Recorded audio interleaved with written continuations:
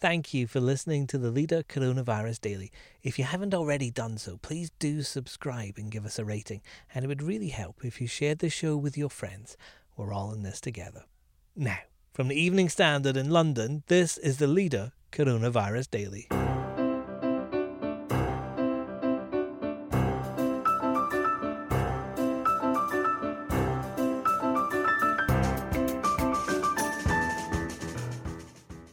Hi, I'm David Marsland, doing their bit, how CCTV footage has revealed Harry and Meghan secretly delivering food to the needy in lockdown LA. You can imagine how surprised you'd be if they turned up unannounced with masks and gloves, delivering you a fish pie or something. Evening Standard Insider editor Lucy Pavia on the former royal's unexpected intervention and why Meghan's backing our Food for London Now appeal. Also, darts is a very unique sport in the sense that you can, play in your living room or your garage or whatever, and there's no barriers to playing it in the home. And there's very few sports that can actually do that. Coronavirus nearly wiped out the live sports calendar, but darts remains standing. Commentator Ian Danter on how it survived the pandemic.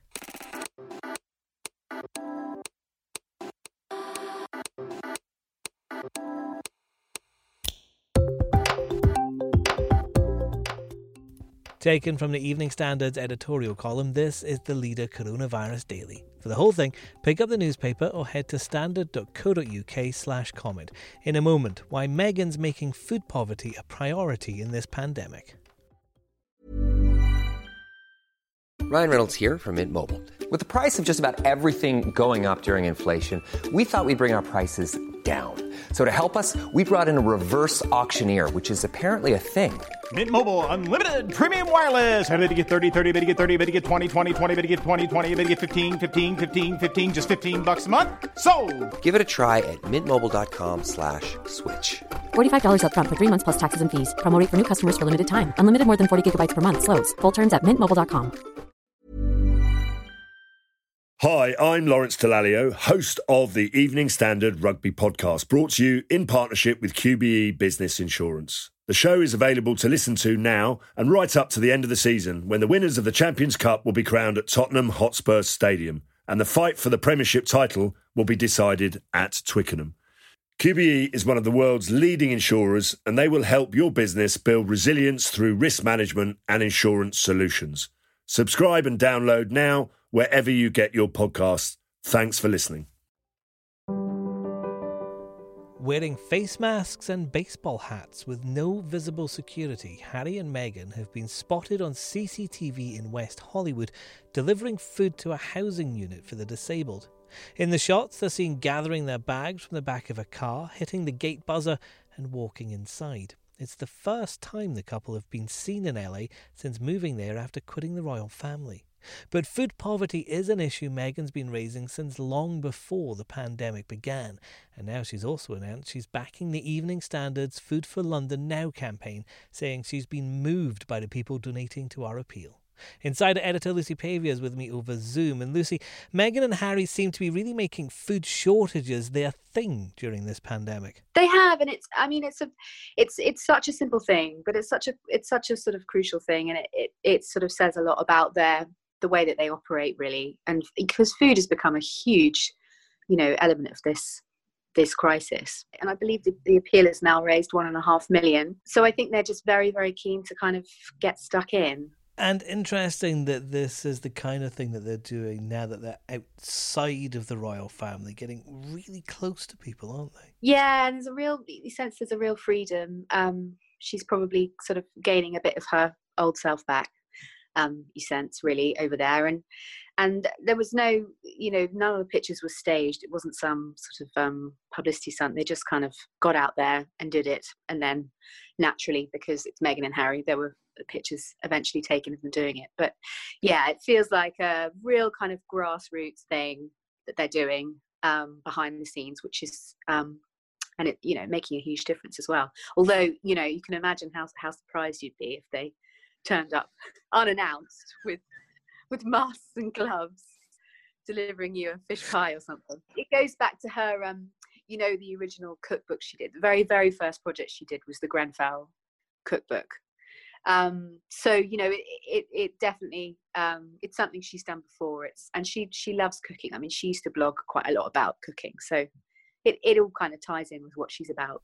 And also, Prince William and Kate have been doing their thing as well. They've lent their voices to an advertisement for an NHS campaign about mental health. They have, yes. Every mind matters.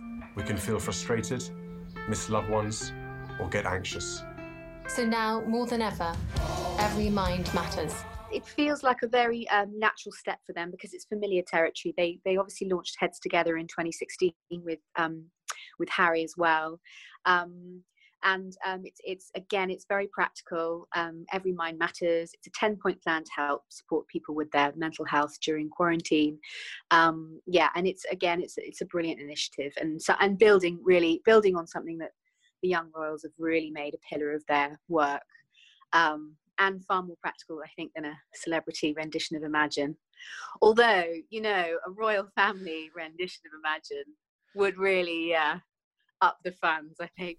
And while they were launching this campaign, Prince William spoke for the first time about his father, the Prince of Wales, Charles, being diagnosed with COVID-19. And he's been talking about his concern for his father at the time. Yeah, absolutely. I mean, he's 71. It would probably be more surprising if William said he wasn't concerned about his father, really, because he's in a high-risk age category. And also, all the royals are spread out across the country. I mean, William and Kate are in Norfolk. Charles is at Berkeley Cottage in Balmoral. So, over 400 miles away. So I think, it's a feeling of helplessness that relatives have experienced and are experiencing all over the world, worrying about people who are in the vulnerable category. So it would have been slightly strange for William not to have mentioned it, I think.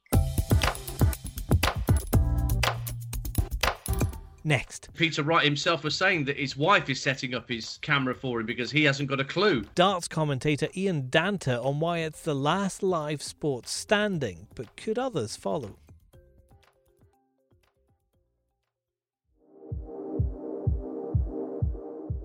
Football's gone, Wimbledon's been cancelled, not even the Olympic Games could survive the spread of coronavirus, but one sport is still standing: darts. For those missing their live fix of competitive action, almost all of the game's biggest stars will be taking part in the PDC Home competition, being broadcast from their own homes. The exceptions being Michael van Gerwen, who's looking after his new baby, and Gary Anderson, whose broadband's not up to scratch, according to the organisers. The Evening Standard's editorial column is looking forward to the battle and wants more. Live sport is back, sort of. Dart stars are playing from home, online. Credit to them for trying. Next, will we see Andy Murray hitting a ball against a wall, or Ben Stokes alone against a bowling machine? Sport in isolation is getting creative. Joining me over Skype is Talk Sports darts commentator Ian Danter. And Ian, how can a sport like darts, with its dramatic walk-ons, its rock music and audiences, adapt to being played in players' houses? Well, I don't think it's a problem at all. Mainly because when you think about all the televised tournaments that we watch, whether it's the World Championships, whether it's Premier League, whether it's World Match Play, Grand Prix, whatever, for every one of those major tournaments, there's a whole surfeit of tournaments that take place in places like Wigan and Milton Keynes and Barnsley, which are known as floor tournaments for those that aren't familiar. And these are the ranking tournaments where players build up points, and these are played on the floor with no audience. So the players themselves are used to playing with literally no atmosphere around them other than a scorer calling what they're scoring. So for the players, this won't be too much of a departure, other than if any of them have a slight problem with setting up Zoom or Skype or whatever. Obviously, it's different from our perspective as an audience, watching it without the noise that gets generated at Alexandra Palace or the Winter Gardens in Blackpool.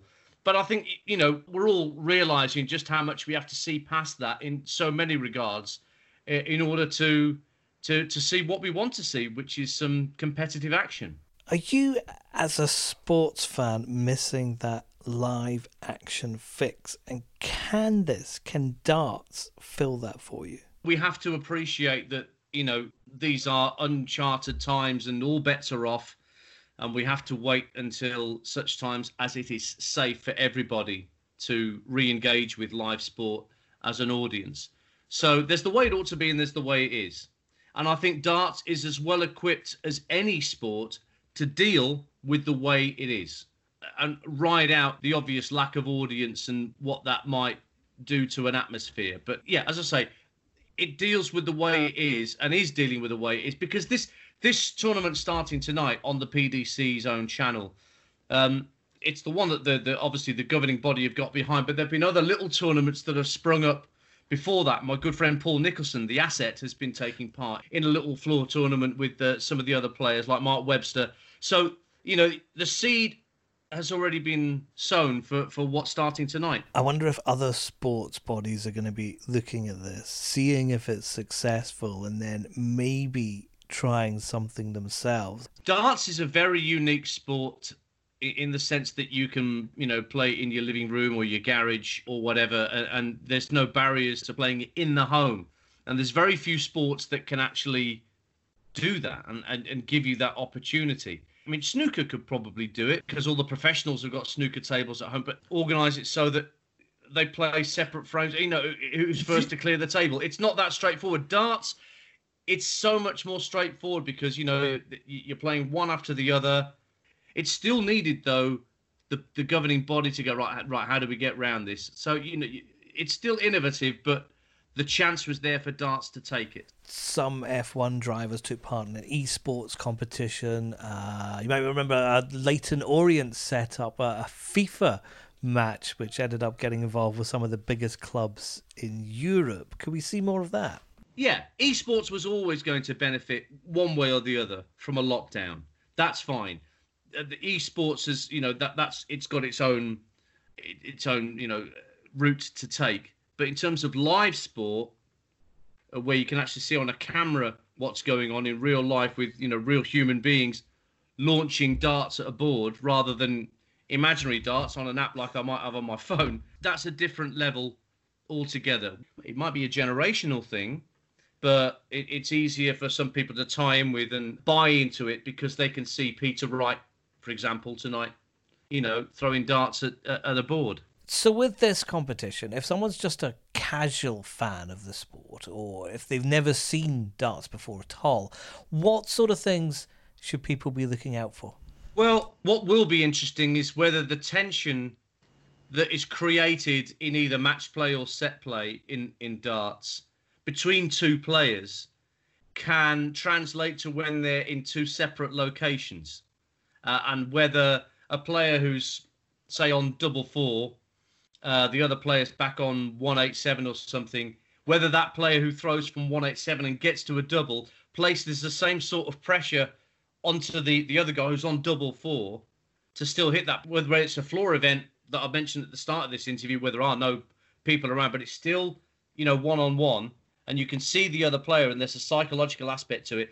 Does that psychological aspect transfer to when one player's in, Surrey and another player's in, I don't know, Wales or Scotland or something?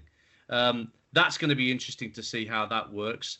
But yeah, look, as I said, there's a lot of personalities in the game of darts. There's a lot of, people that do attract fan bases. That's wonderful to see. You go to the World Finals and the amount of paraphernalia and merchandise that people lap up. That everyone's buying Peter Wright Mohawk like wigs they can stick on, and they lap it up. They absolutely love it. So I think there's going to be a lot of people that are going to be very, very happy to see this happening. And whilst there might be a few technical problems along the way, I think a lot of sports will look at what darts is doing here with this and think, well, is there any way that we can translate our sport into a way that makes it work in a domestic environment? Very tough. Good on them for putting this together.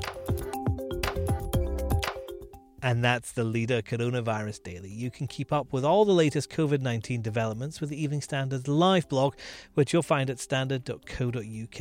And we also have morning briefings available at 7 a.m. through your smart speaker. Just ask for the news from the Evening Standard. This podcast is back on Monday at 4 p.m.